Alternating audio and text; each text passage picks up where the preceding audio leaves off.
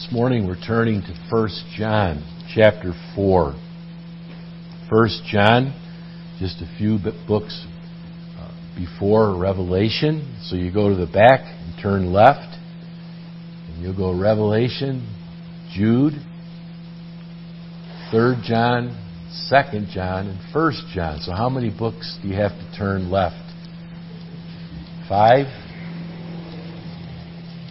Interesting thing, the Hebrew Bibles, you actually turn left from Genesis to Revelation. So that would be interesting, having a Bible in English that goes from right to left. 1 John chapter 4, if you can remember, these were our memory verses just a couple of years ago. And I did mean for us to read our 2023 verses. You could do that sometime this afternoon. I hope we put that to heart. 1 Chronicles chapter 16, verses 8, 9, 10, and 11. We memorized 1 John chapter 4, beginning with verse 7 for 2022. Let us again listen to this portion of God's Word.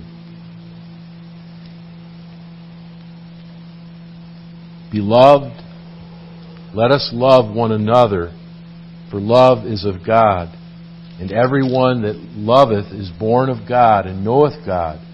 He that loveth not knoweth not God, for God is love. In this was manifested the love of God toward us, because that God sent His only begotten Son into the world that we might live through Him.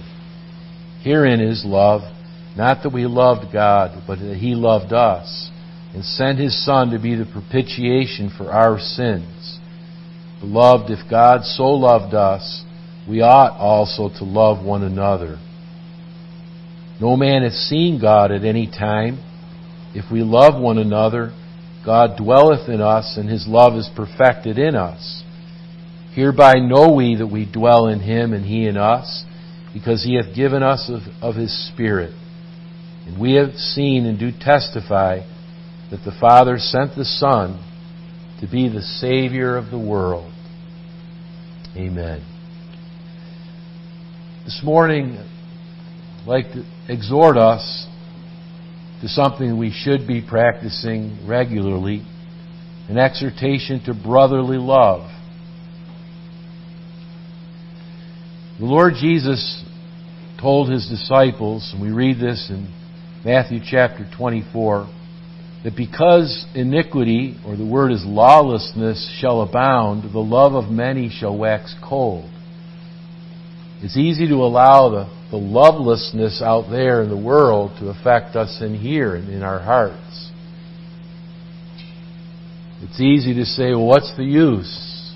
People don't care about God's law and God's word, and you're met with coldness, cold looks, and cold stares, and sometimes we can let that affect us instead of seeking to help others, affect others, being light and showing love, even though we're, as Paul said, the more I love. Can you imagine? Perhaps you feel this way sometimes. He said, the more I love, the less I am loved. That was certainly a point of hurt, wasn't it? The more he seemed to try to love, the less others responded positively. Now there's an article before many here, so it reads, the love of the many shall wax or grow cold. And the many probably means the majority. The majority. And you might just experience this just walking on a busy sidewalk. Now I understand that people warn, especially our ladies, our young ladies, don't look at somebody in the eye, because that might, to them, look like someone easy to rob or easy to take advantage of. So I understand that you need to be careful. But yet, so often, when you're walking on a busy sidewalk, you can tell the coldness or the sorrow or the depression of people. And Christians are to be lights in the world. We're to show people the love of God. And That even though it's a fallen world, and even though there's so much sorrow and tragedy, that we can see the Lord's grace in every situation, and believe that text that so often it's tritely used, but all things work together for good to those who love the Lord. Though the Lord is primarily describing outside the church the love of the many, but yet we can find it inside. Remember, if you read the 7 letters to the 7 churches in Revelation, chapters 2 and 3, one church was a very good doctrinal and defensive church, the church in Ephesus. They knew their doctrine. They knew their Bible. They defended it. They wouldn't allow wolves in sheep's clothing to abide in their church. They were evangelistic. They reached people with the gospel. But the Lord said they left their first love. Your heart isn't with me. You're going through the motions. You're correct in your doctrine. You know your Bible. And you have, a good church of people who are defending the faith. But you've let your heart get cold. And Jesus said they need to repent and do the first works and love Him again freshly. And that's a message that we should take to heart daily, shouldn't we? Because lawlessness abounds, we shouldn't let lawfulness suffer. John calls his readers beloved 5 times in this epistle. And John was not someone that felt that he was the only one loving. He was a very loving disciple. He's the one that leaned on Jesus' bosom. But it's not like he's saying, you need to love each other more. What does he say? Let us love one another. John included himself. He was not someone that thought he had arrived. It's not just to be in word only, he says. Let us not love in word only, but in deed and in truth. So often it can be in word. It's a good thing to say, I love you to your spouse or to your child or brother. Just to say, I love you in the Lord, brother or sister. But sometimes it can be in word only, couldn't it? Heard about the wife that said, I love you to her husband, and he said, ditto. In word only, right? We need to truly love one another. And the question people have is, what is love? It's described, and maybe it's something that's more described and more felt than it is really defined. We just read 1 Corinthians 13. It doesn't really tell us a definition of love. It says love is active. Love suffers long and is kind. And you go on from there. Love is not irritable. Love is not revengeful. It says love does not think evil. It doesn't mean... Yes, it's true that true love does not dwell upon evil. That's the idea. It doesn't hold grudges. It doesn't have a notebook of offenses that someone's committed against us, and we turn the page and say, this is what you did to me back in 19... No, love is forgiving, is willing to forgive. Willing, ready to receive confession and sorrow, and not ready to throttle the neck, so to speak. Aren't you glad the Lord isn't just ready to throttle us? He's there with His grace. And He gives us that parable, doesn't He, of the one servant that owed his master just an incredible amount. There was no way the man could have paid that back in a lifetime or several lifetimes.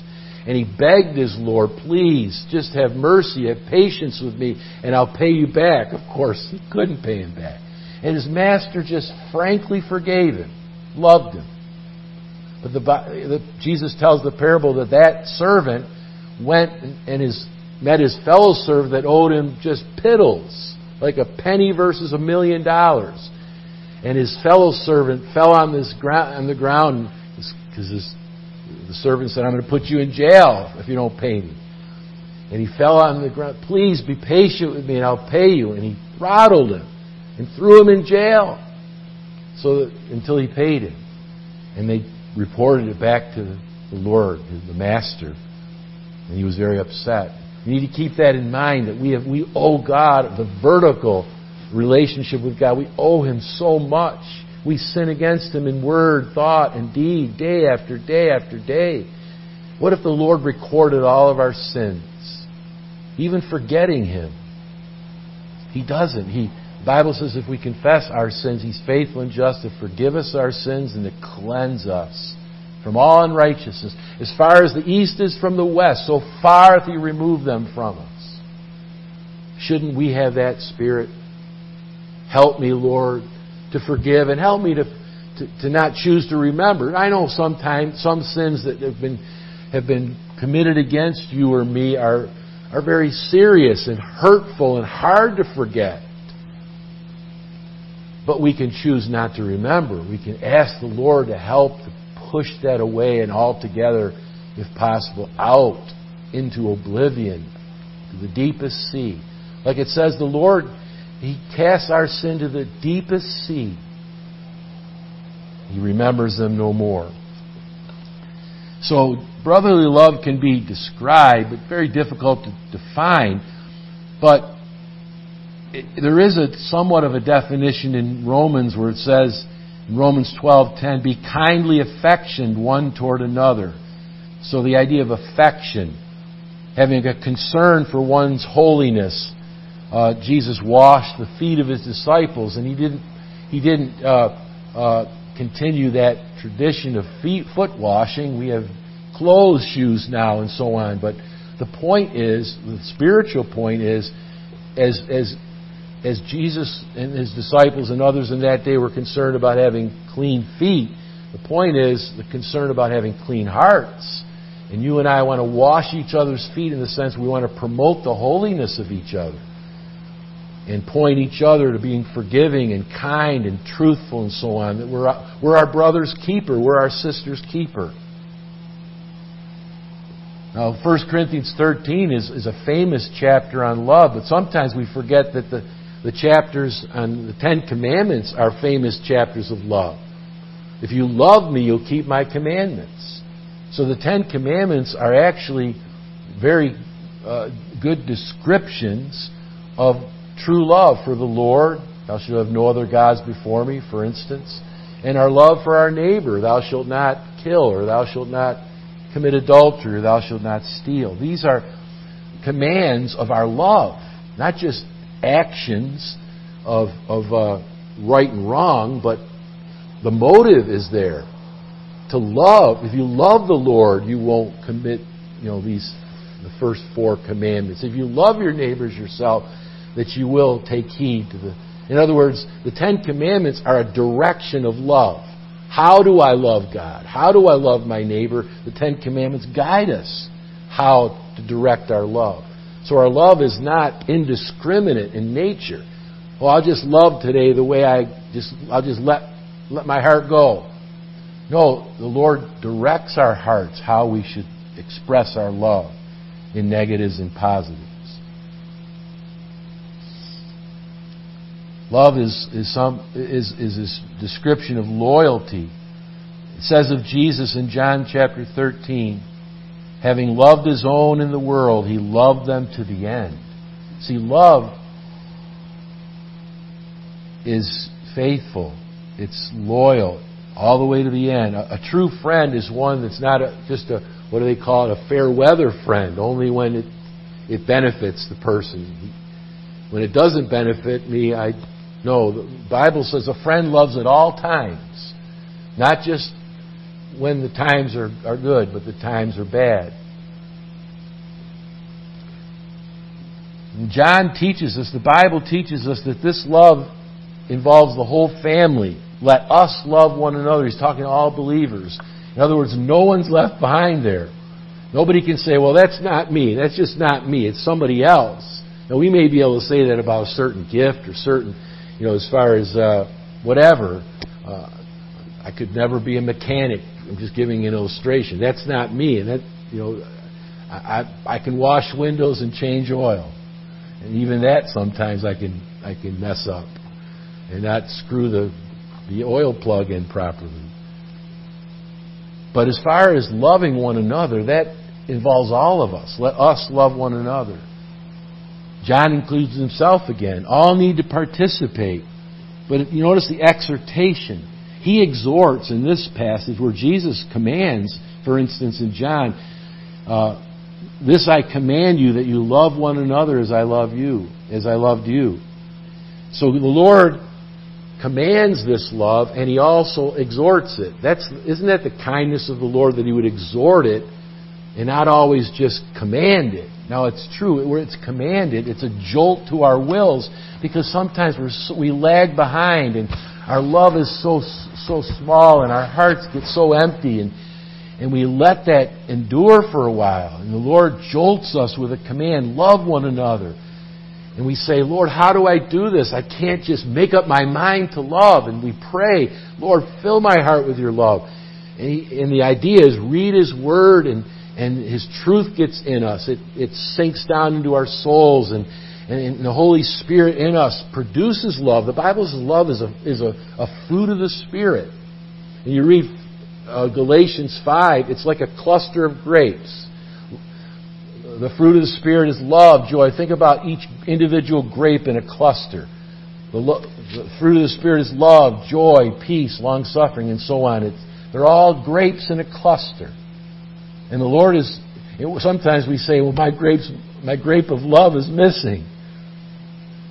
But the Lord is saying it's there, and He produces that grape. In other words, think of our hearts as a grapevine. And the Lord is a great branch, and the Lord is the vine, and we're saying to the Lord, my branch is missing some grapes. And the Holy Spirit's there to produce the flower and the fruit. Every day we need that grape growing on the vine or on the branch, don't we? We need new grapes.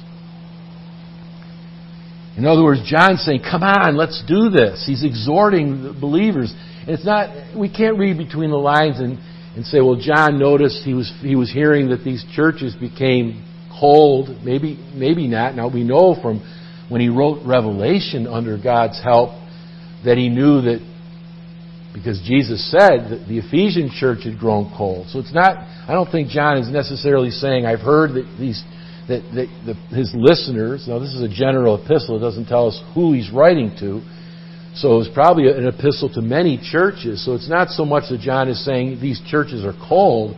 He's saying, keep doing it. He's stirring them up to not think they've ever arrived. Don't ever think we've arrived. Every day we need fresh love for the Lord and fresh love for each other. Come on, let's do this. None are left behind. And when we think of that, the Surgeon General put out a notice not too long ago about the isolation syndrome. That people are just lonely, and people they're also facilitating their loneliness by keeping friends out of their circle.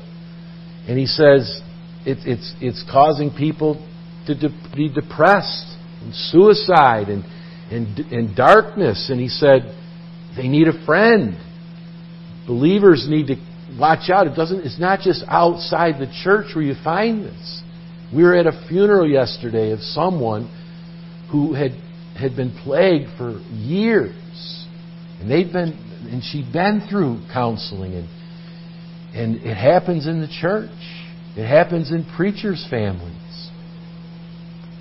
We need to see that we need more and more love for each other, and to look out for people that are isolated. And make ourselves available. So John says it's a family affair, and he says, secondly, it's possible because of God. He says, not only let's do this, he said we can do this. He says, love is of God. So, and God is love in the sense that it descends from the Godhead. It's available to us to love one another. We can't say, well, I can't do it. That's just not me. Love is of God. It comes from God. In Psalm 133, it talks about unity and love, that it descends from the mountains to the valleys, and from the top. The oil came from the top of Aaron's head to his bottom of his garments. The idea, it comes from heaven and it descends to earth. We can't say it's just not me. We have to pray, Lord, we know that you can give us love. Please, like dew from heaven, like the oil that was poured upon the priest, please let heaven come down and fill our hearts. In other words, in one sense, it's natural because it's of God, and he that's born of God can love. He that loves not, he that does not show love, is showing he's never been born of God. A Christian is defined by someone who's born again, born of God. In other words, there's been a spiritual birth. A living human being is someone that's been born physically. A spiritual Christian being is someone who's been born spiritually. So it's natural in the sense, he that is born of God loves. But when we say natural, we better be careful we don't say automatic. What's the word called? Automaton? Is that how it is pronounced? What's an automaton? Automaton. What is that? It's an electronic thing that imitates a human being. And sometimes we can be, I guess the better word, the easier word for me to pronounce is robot. We can be robotic. How you doing? I'm doing well. How are you doing? I'm doing well. You know, we can be like that, can't we? Like, do we really mean it? Do we stop to wait for the answer of somebody else? How are you doing? How are you? No, I asked you, how are you doing? And when you said, well, do you really mean that? Can I pray about anything? In other words, we can be so robotic, can't we, with our responses and our interaction. Some examples in the Bible of people that showed love and made an effort. Moses, you remember, visited his brethren. Moses was in Pharaoh's household, but it came into his heart to visit his brothers. So he came down from the palace and went out into the quarries, and went out into the places where they were building, bricks, and where his brothers were being whipped by the taskmasters. He went down to visit them. He cared for them. He loved them. He didn't care what stigma it came. You're a Pharaoh's son, and you're visiting these slaves. He didn't care what people thought of him. He loved his brothers. It's used of the lame man who held Peter and John after he was healed. He was so grateful that God used them to heal him. He went up into the temple with them to pray. Like the Apostle Paul, who was an arch enemy of the church, when God saved him, it says he tried to join himself to the disciples and they wouldn't have it. They thought he was lying, he was deceiving them. I mean, if some, let's just give an example. You would wish this could happen or would happen. But if Putin got saved today and started to knock on the church doors, I don't think at first that they would believe that he was being legitimate. Can God save a man like Putin? Can he? He's able to save to the uttermost. But in other words, John's saying it's who we are. A believer is a loving person. A Christian is a little Christ, literally. When we think of the Lord Jesus Christ, we think of love incarnate. And so many people will come to 1 Corinthians and say, Christ suffers long. Christ is kind. Christ is the incarnation of charity, of love. It is natural to the true believer. It's what we do. It's our element. It's like water is a fish's element, and we should say love is a Christian's element. What should we expect from a believer? And the Lord is teaching us here love. Love is expected. But it's not automatic, in the sense that it's like a garden. A garden doesn't just happen. A garden happens when you till it, and when you plant it, and when you weed it, and water it. And then you see the gardens. When you look at someone's beautiful garden, whether it's flowers or vegetables, you don't say, wow. You don't ask them, how did this happen? You must have great soil. Well, that may be so, but you can make great soil by fertilizing it and so on. But like a garden, love is cultivated. It takes time. It takes effort. Prayer. Reading of God's Word. Practice. Being with people. Confessing our sins. Pleading the Holy Spirit to produce more and more love as we give it out. He gives more to put in. It's like, a river going into an ocean that the Lord just keeps supplying it and supplying it. So the question is, love is unnatural to a lost person. He that loveth not knoweth not God. This brotherly love. But love is truly natural to a true believer. When the Apostle Paul was saved, God told a man named Ananias, I want you to go talk to this man. And he said, you want me to talk to Saul of Tarsus? Lord, we've heard about this guy. He's put people in prison. He's had them executed. And he's come to this city. We're all in hiding, as it were. We're all on pins and needles. We're waiting to be arrested. And you want me to go talk to him? He just settled the man by saying he's a vessel of election. I've saved him.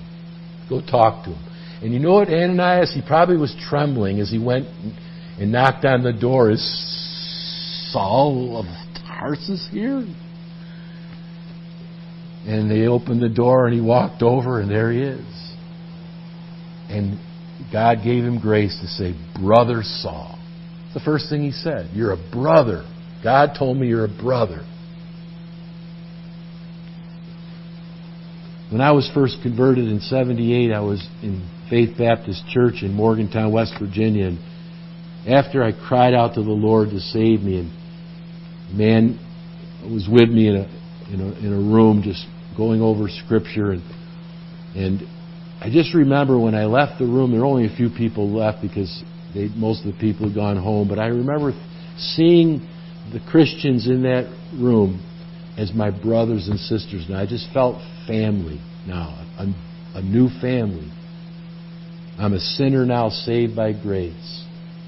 And I've just seen and met sinners, true, like I am, also having been saved by grace. John says in verse 8 that this love is differentiating in nature. He that loveth not knoweth not God, for God is love. In other words, the world is, you're not going to find this kind of love in the world. That is the love of Christ.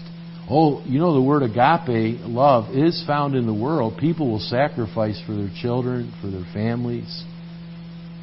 But there's not the love of Christ in the world for those who've never been saved. This is a distinct love of those that are in Christ, in the family of God.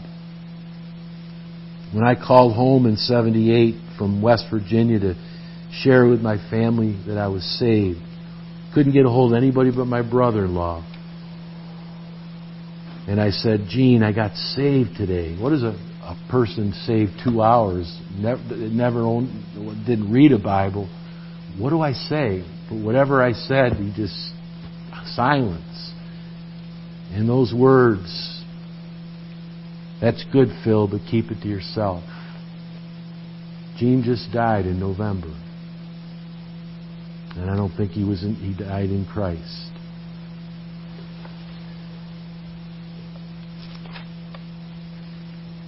By this shall all men know that you're my disciples, if you have love one for another. That's what Jesus says.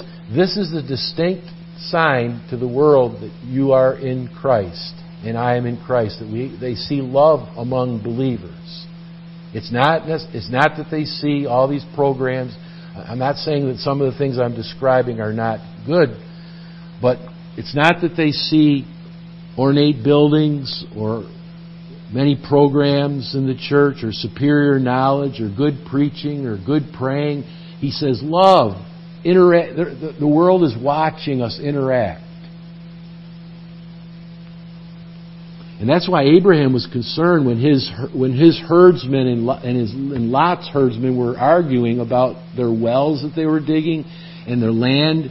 They had so much cattle that they didn't have enough grass, and they were arguing over, pasture land. And finally, Abraham said, "Look, we need to separate. One of us needs to leave and find pasture land somewhere else," because he said we're brethren. He said, "Look, the world's watching. The world's watching us argue and complain when what they should see is true love and sacrifice." And exactly how Abraham acted. He said to Lot, "Choose wherever you want to go, and I'll go the opposite direction." Isn't that interesting? Abraham didn't say, "What's the best area? I want that." He was the elderly man. He was the uncle. But he says to his nephew, "You go wherever you want." And his nephew says, "Where's the best land? I'll take it." The nephew should have deferred and said, "Uncle, really, you're the one that should make this decision." But Abraham showed him the love of God. The Canaanites are watching, and that's the truth today. Our neighbors are watching. The towns are watching. Those who profess to be Christians, are they seeing love and sacrifice, kindness, forgiveness? That's what they should be seeing, right? John talked about it being evangelizing love. In chapter 7, verse 14, it talks about Jesus being the Savior of the world. We need to reach the world with the gospel. John was borrowing that tune from the Samaritans. From John chapter 4, it was the Samaritans that called Jesus the Savior of the world. And you see, John is unprejudiced. He's a Jew, and he's quoting the Gentiles, or the Samaritans, which were a mixed breed, so to speak. And many of the Jews and the Samaritans had no contact with each other because of their prejudice. And here John's quoting the Samaritans. You see, you and I are epistles that are known and read of all men. May God help us to reflect the Lord who's in us. May the Lord help us all to interact with people. Our brother Hamilton, who lost his wife on Friday, is very good at soccer, and he's in a soccer league, a public soccer league, and he's gotten to know his teammates. And he said a couple, one of the players was one of his teammates, and the player's girlfriend have been watching and listening, and recently they got converted and are now attending his church down in Lehigh Valley, down in Lumberport, Pennsylvania. But he was interacting in a soccer league. May the Lord help us to interact, however it might be. Maybe becoming a fireman, or a baseball coach, or getting to know the people in town meetings, or going to flea markets, or co-ops, teaching music, or having a barbecue. I heard of a person that just invited their neighbors for a barbecue. Or the car wash that we have once a year. How do we interact with people? In our jobs. That our concern is not just to make a dollar, right? Is to see a soul converted. We can't be in our own bubbles and not interact with people. The Lord said, go into all the world, didn't He? He didn't just say stay in the home. It's Christian love. It's sacrificial in nature. God sent His only begotten Son into the world that we might live through Him. Christian love is sacrificial and it's saving in nature. Here in His love, not that we love God, but that He loved us and sent His Son to be the propitiation or the covering for our sins. True love is Calvary love. If you and I are going to love sacrificially, seeing people pointed to the Lord, we've got to stay in the shadow of Calvary. What do we hear at Calvary from Jesus' lips? Not too many sayings. We only have 7 sayings of the cross. Do you remember any of them that show His love? What was the very first saying of the Lord Jesus? I hurt. Father, forgive them. Forgive them. He's watching them throw dice for His cloak. Wouldn't you have been bitter if somebody while you're dying is trying to divvy out your possessions? Here's Jesus saying, Father, forgive them, for they know not what they do. Concerned about His mother, that she'll be taken care of. Woman, behold thy son. Son, behold thy mother. Concerned about the soul of the thief. Verily I say unto you, today shalt thou be with me in paradise. Here's a man that's crucified and tortured. He has the right, as it were, to think about himself at that time. He's dying. And he's thinking about others. That's true love. And that can only be done in Christ. You ever been in someone's deathbed and they're asking about you and me? How are you doing? Making sure that their house is in order, that their loved ones will be taken care of? That's how Jesus died. He wanted to make sure His Father was glorified and His loved ones were taken care of. Not that we love God, but that He first loved us. Remember that saying, we love Him because He first loved us. No greater love than a man lay down his life for his friends. It's covenant love. He says, if God so loved us, don't forget the so loved, God so loved the world. The little word so, how much did God love us? He obligated Himself to love us. He sent Christ because He promised He would do so. And Jesus came because He promised the Father that He would die to save sinners. In other words, it was a promise. It was a covenant. It wasn't just a last-minute decision. God didn't have to strong-arm, twist Jesus' arm to come and die for us. He came willingly. But God, the Father, the Son, and the Spirit obligated themselves to save sinners. Just like, for instance, at a wedding ceremony, they've obligated themselves. They're swearing with God with the church as a witness and before God that they're going to have a covenant relationship. And salvation is a covenant relationship with God. God will never stop loving us, but at times we stop loving Him, don't we? What if I grow cold toward the Lord? He'll never grow cold toward me. What do I need to do? I need to repent. Lord, I'm cold. I can't. I need your help. My heart is empty. I come to the Lord's table when we come once a month and I look at the elements, and I don't worship the elements, but I look at the elements like I look at a ring in my finger and say, if I don't love my wife, I've promised to do so.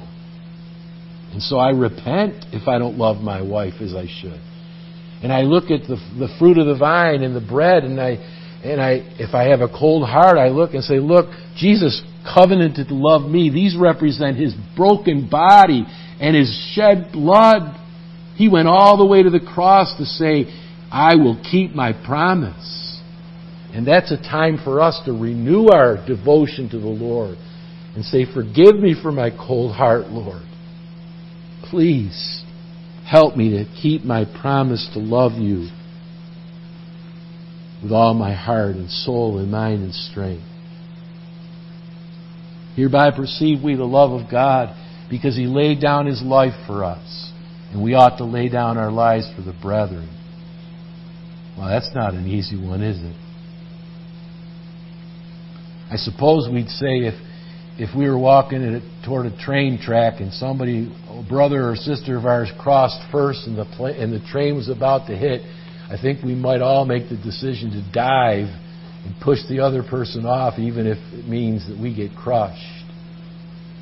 But that's the ultimate. But what about the immediate examples of laying down our lives for our brethren and sisters? Weeping with those who weep and rejoicing with those who rejoice. Time spent. Forgiveness of sins, forgiveness of offenses. All these things are examples of true love. And I close with the thought that this love is reciprocal in nature and it's impartial in nature. Notice he says, let us love one another. One another. Keep that in mind. One another. What that means is it's two-way. It's not one way. He doesn't say, let us love another. It says, he's talking to true believers, let us love one another. Don't just be the object and say, I challenge you to love me. No, the believer says, no, I'm not waiting to be loved. I'm going to love, whether they love me or not. That's what Paul meant. The more I love, the less I am loved. Paul was going forward. He was bending forward. He was seeking to love, even if he wasn't loved. But the Bible teaches one another. The Lord's telling the person that has his arms crossed and is waiting to be loved, you need to step forward and not just wait for the other one. Because I stepped forward to love you and gave myself for you. How can you not love another, even if they don't love you? I died for people that didn't love me. I died for people that were throwing dice for my possession. While we were yet sinners, Christ died for us. He didn't die for people that loved Him. He died for people that hated Him. And how many of the one another's are in the New Testament? You ever been to ice cream stores that have, 65 flavors? I hope this isn't a trite illustration, but I liken the one another's in the New Testament like an ice cream store. And, everybody has their own favorite ice cream, and there are certain ice creams I'll never touch. You go into these places and they've got, garlic and pineapple ice cream, or roadkill ice cream, or whatever. I'm just giving examples. I'll never touch them. And there are some of these one another loves that we say, I'm not going to touch that, but I'll touch this. They're our favorites. But here, let me just read a few of these. Edify one another. That would kind of be like vanilla ice cream. I think we all agree we can do that. We want to do that. But salute one another. In other words, friendliness. Or be kind to one another. Bear one another's burdens. Well, I'm not sure I want to go that far. That might cost. That might become inconvenient if I try to bear someone's burdens and get close to them and see how they're doing. Submitting yourselves one to another. Wow, that's a hard one. That's whatever you described. That's vinegar ice cream. Comfort one another. Prefer one another above each other. Now that's the real ice cream I won't touch, right? Esteem others above ourselves. Be kindly affectioned one to another. Be at peace with one another. Admonish one another. Serve one another. Show hospitality one to another without grudging. As I said earlier, our homes can be more like museums than places where we show hospitality. The Lord has given us our possessions that we might be generous and share, provoking one another to love and good works, forbearing or being long-suffering toward one another, confessing our faults one to another, praying for one another, forgiving one another. All of these are what John means, let us love one another. He doesn't say, just pick and choose your favorites.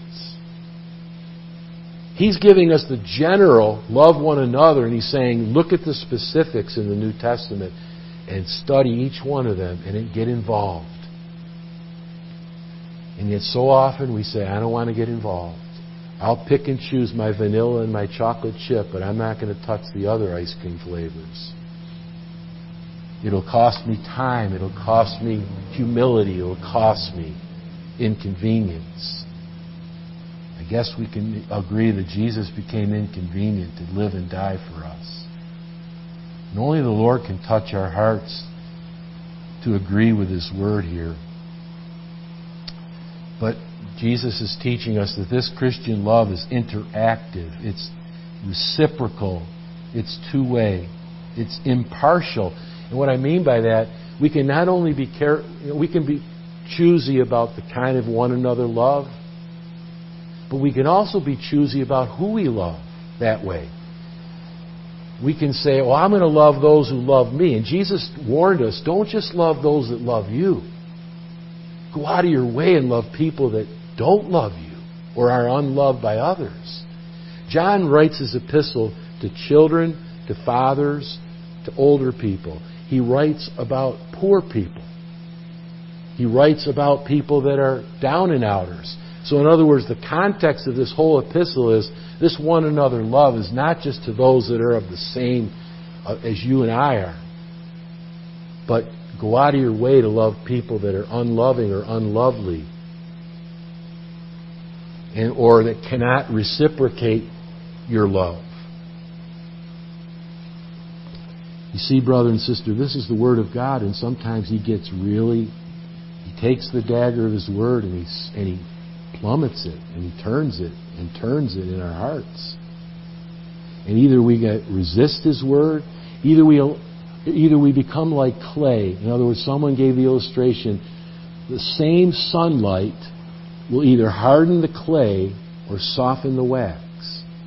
So is our heart clay that's being hardened by the light of God's Word, or is it wax that's melting at the light of God's Word? God help us to plow together in love. To pray, oh Lord, I pray that my cluster is full.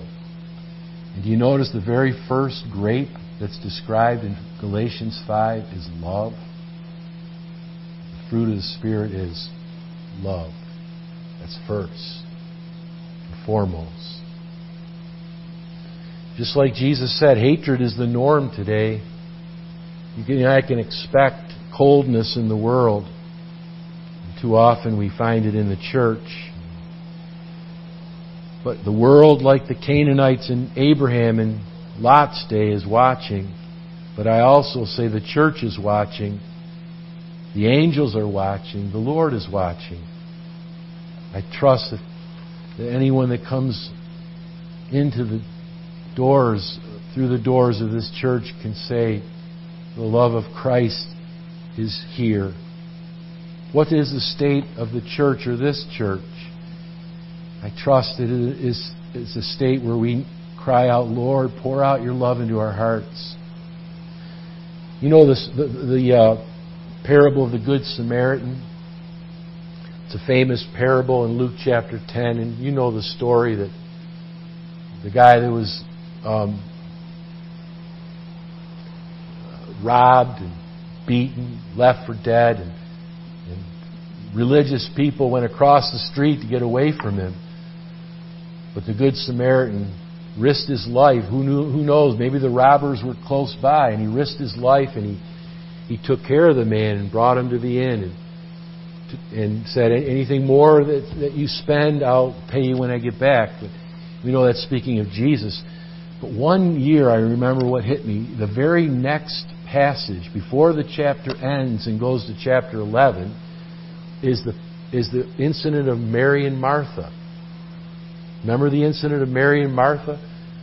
Jesus is in the house, and Mary took time to sit at His feet and listen to His words. And Martha was all anxious and angry that Mary wasn't helping her. And you can't read between the lines that Mary was lazy. It's just that Mary was saying basically, Martha, we don't have the Lord in our house very often. Let's take time to sit and listen. But Martha, she just wanted to keep working. And we understand both sides. Yes, there are challenges. But the Lord turns, Martha says, Lord, don't you care? My sister is seated at your feet. Look at all the work I have to do. I have to clean and cook. And Mary's not helping me. Tell her to help me, Lord. And Jesus turns to Martha and says, Martha, Martha, you're so anxious. Mary has chosen that good part that shall not be taken away from her. What was Jesus doing in Mary and Martha's house? He was the Good Samaritan, helping the woman who'd been robbed of her joy, who was beaten and left for dead. Martha was the man in the parable who had been beaten and robbed and left for dead.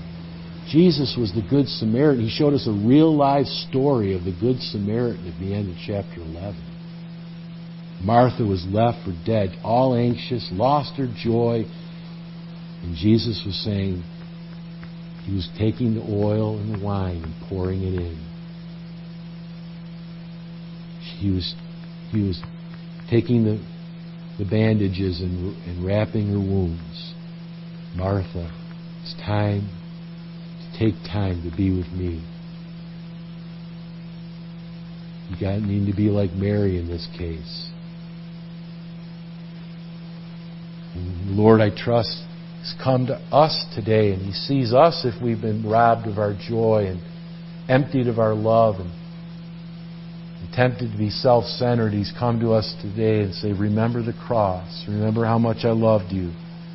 I'll give you grace. Look to the needs of others. Glorify me in your life. He's saying, brethren, let us love one another. For love is of God. And everyone that loveth is born of God and knoweth God. Amen. Lord Jesus, please help us. We do get anxious and upset and bitter at times, and we need your help, Lord. So often we point the finger and we get upset, like Martha did to Mary. And we just need to look in the mirror and say, help, Lord. We're going to give account to you, and we can't change others that may be in need of the same as we are, but pray that we would first of all see the beam in our eyes. Forgive our sins, Lord. Fill our hearts with your love for Thee and for each other. Please help us to not just pick and choose the kinds of one another love that we want to exercise. So many, Lord, we just leave alone. Please give us all grace to go outside our comfort zones and to love people with sacrificial love and to love you, Lord, as we ought. Fill us with your Spirit. Forgive our sins. Pour out your love into our hearts. Every day, please, fill our clusters with every fruit of the Spirit. We pray in Jesus' name. Amen.